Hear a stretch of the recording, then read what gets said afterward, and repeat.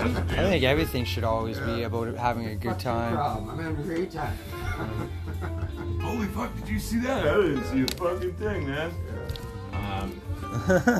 You know, wake up and get told about it.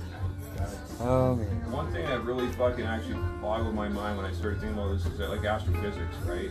And like the mathematics behind it, that if it can be conceived, the physics breaks down to this.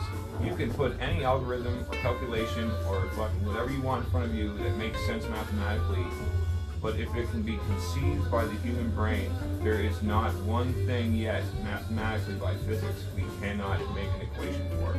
There's not one thing.